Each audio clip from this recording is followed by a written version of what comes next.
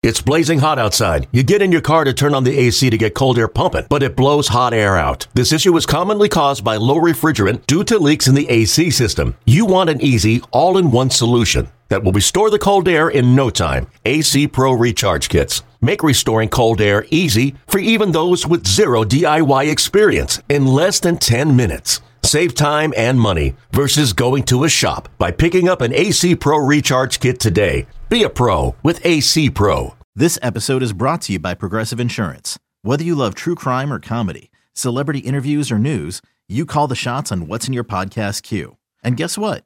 Now you can call them on your auto insurance too with the Name Your Price tool from Progressive. It works just the way it sounds. You tell Progressive how much you want to pay for car insurance, and they'll show you coverage options that fit your budget. Get your quote today at Progressive.com to join the over 28 million drivers who trust Progressive. Progressive Casualty Insurance Company and Affiliates. Price and coverage match limited by state law. When you need mealtime inspiration, it's worth shopping Kroger, where you'll find over 30,000 mouth-watering choices that excite your inner foodie. And no matter what tasty choice you make, you'll enjoy our everyday low prices, plus extra ways to save, like digital coupons worth over $600 each week. You can also save up to $1 off per gallon at the pump with fuel points. More savings and more inspiring flavors make shopping Kroger worth it every time. Kroger, fresh for everyone. Fuel restrictions apply. Yeah, there should be some passion. This doesn't have to be boring. You guys get bored by baseball. Hey, one thing the game needs is more people like you. Still have grown men run around tight pants. It's Mookie Betts. This is Daniel Bard. It's Steve Aoki. There's Sal Talamacchia. This is Brock Holt. Hey, this is John Lester. Baseball isn't boring. Welcome to Baseball Isn't Boring. Here's your host, Rob Bradford. Yeah, I don't know. I just found myself doing it, and then after, like, did I really just do that? But it just came out. Just so many awesome things happening in the first day of the postseason. So many awesome things, so many awesome moments, so many awesome performances. And in Philadelphia, there was an awesome celebration. Yeah. Okay, we have all these celebrations when guys gets on base, when guys hit home runs, and all of it. But what Nick Castellanos did was organic, was pure, wasn't scripted, as you're about to find out, and just was perfect. And all it was what everyone thought was he was flipping off the dugout, his own dugout. It's like, what did those guys do to him, right? He gets up, he makes a little bit of a celebration, and then he seemingly flips off the dugout. No. Even ESPN blurred it out because they thought he flipped off the dugout. But no, it was his ring finger. He was showing his ring finger. Obviously, they want a ring. But he just popped up and he did this. And first of all, I can't even imagine. I wouldn't even be able to do that on command, I don't think. Extend my ring finger. That's a hard thing to do. But Castellanos did it, and it was all part of a wild night at Citizens Bank Park. It was literally just picking up where that crowd left off in the World Series. So I wanted to talk to some guys in the clubhouse about it. We talked to Castellanos about the whole scene, about the whole day. That was with the group of media. But I sat down a little bit with Brendan Marsh, friend of the program.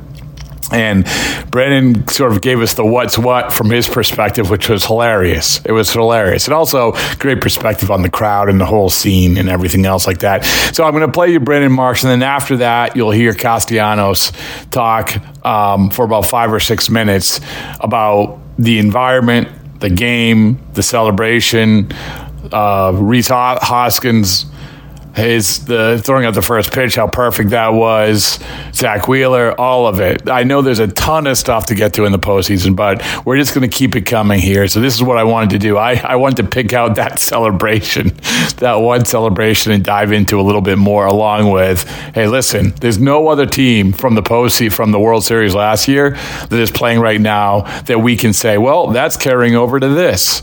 Well, it certainly did at Citizens Bank Park.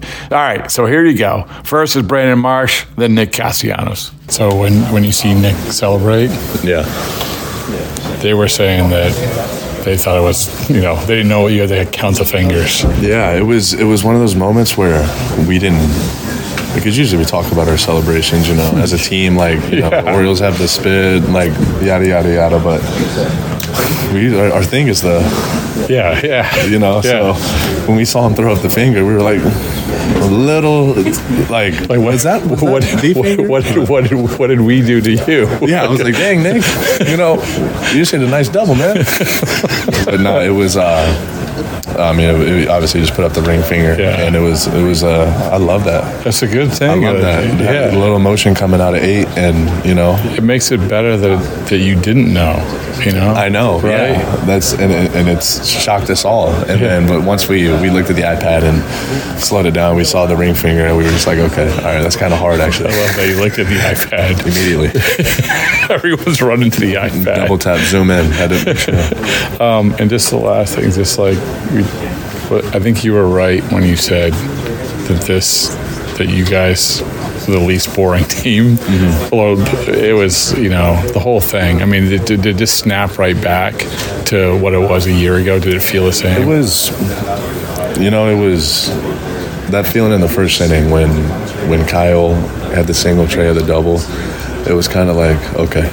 This feels just the same. Yeah, really, if not better. So really, it was I tried to find an empty seat tonight, and I couldn't find one. No, and I was on the bench, so I was looking hard.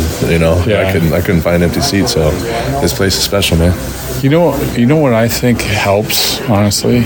So we talk a lot about the pitch clock and everything. Mm-hmm. Before it's in the playoffs, everyone's into it, but it makes it even easier to be into it. Yeah, now. I mean, maybe I'm like overthinking. I don't know. No, I mean, definitely there's because it felt like every single pitch. Yeah. Well, that's shouts out to CBP. Yeah. You know? So I haven't played unless I was on the road, but I haven't played playoff baseball anywhere else than here. Yeah. So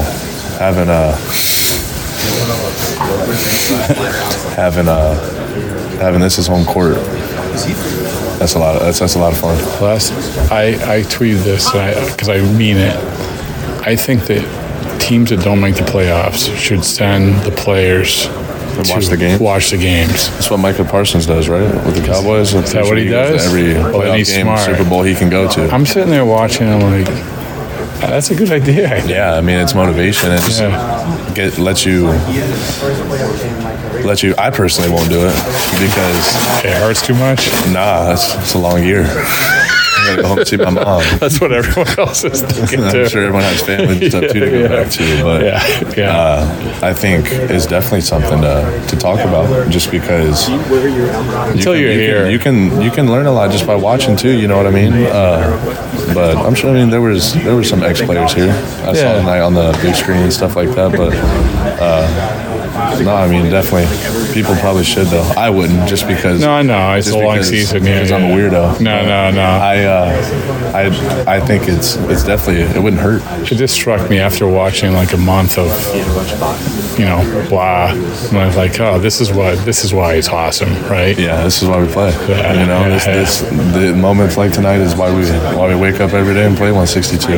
I appreciate it, man. It's good seeing you. Making a big deal out of the finger. That was the ring finger. Is that correct? Of course. Look at the photo. Symbolizing that you like a ring? I mean, that's why we're playing this month. What do you think of Zach Wheeler? Phenomenal. Came out, gamer, did his thing, attacked every pitch, and gave us a chance to win.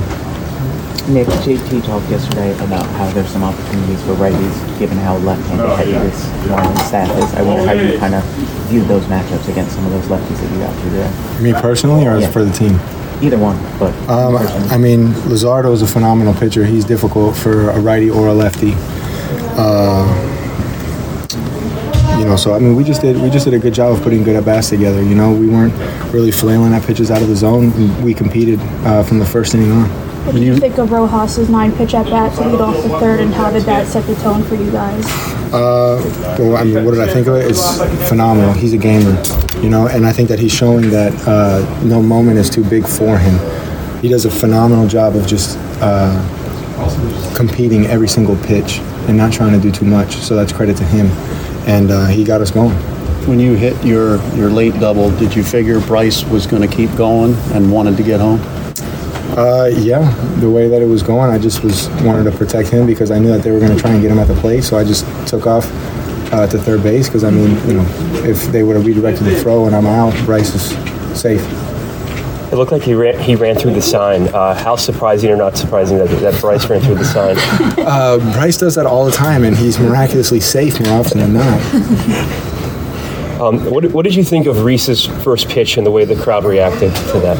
Emotional, man. I mean, I was fighting back, trying not to cry. Just he symbolizes Philadelphia, honestly, more than any of the signees that have come here after the fact. He's born and raised in this organization.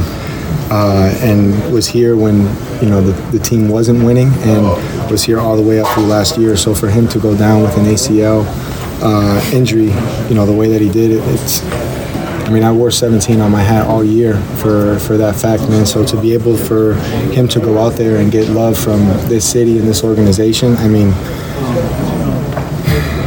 it was perfect. Written in Sharpie under the brim, 17. Is that how you on the cap? Did you write it in Sharpie under the brim? No, I wrote it right here on the outside part of the hat. How about the atmosphere? Just as great as last year? I missed it. Yeah. Honestly, it felt like just a continuation from last year. It was amazing. Was the ring finger thing a spur of the moment thing? Or? Yeah, I don't know. I just found myself doing it, and then after I'm like, did I really just do that? But it just came out.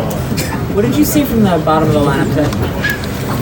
Well, I think the bottom of the lineup competed just as good as the top of the lineup, and I think that's just a credit to how good our team is from top to bottom, and also how engaged everybody is. Even Pache, to be able to have an at-bat like his first one where, the moment might have been too big, where, he missed a considerable amount on the first 3 pitches, and then to slow it down and have a good at-bat and get a base hit up the middle.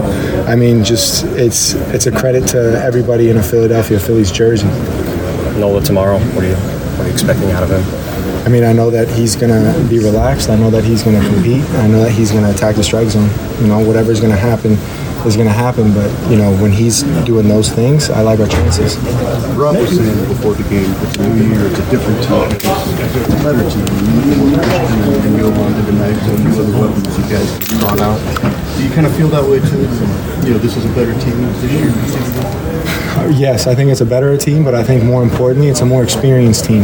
You can't fake these experiences, and no matter how talented you are, you can't replicate a moment like the postseason playing here in this stadium, feeling the electricity of the crowd.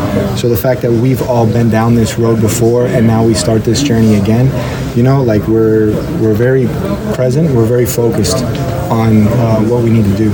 So, with that, the expectations are different as well. You opened on the road last year, you were underdogs kind of throughout the entire thing. Is that any different at all? Do you feel that at all? I think that in this clubhouse, the only expectations we care about are the ones that we give ourselves. We really don't pay attention that much on what other people say outside of these walls. And I think honestly that's our strength, because we only care about what we think about ourselves and playing for each other. Nick and me, if after this I apologize, I'll get in the clubhouse. If this was fast, I apologize. It's all good, man. But in a short series, how crucial is it game 1 to get that out of the way? Every single win that we have from here on out, man, is gigantic. There's no such thing as an easy game anymore. In celebration of opening day, we've got a special episode of the Moth Podcast for you. The theme is baseball and the surprising ways it connects people. I gaze out at the players on the field, and then I look over at my dad, and I realize that in the silence between us that something has changed. It's like I'm seeing him for the first time. 2 stories about baseball, family, and so much more. The episode's available right now. Subscribe to the Moth Podcast to make sure you hear it.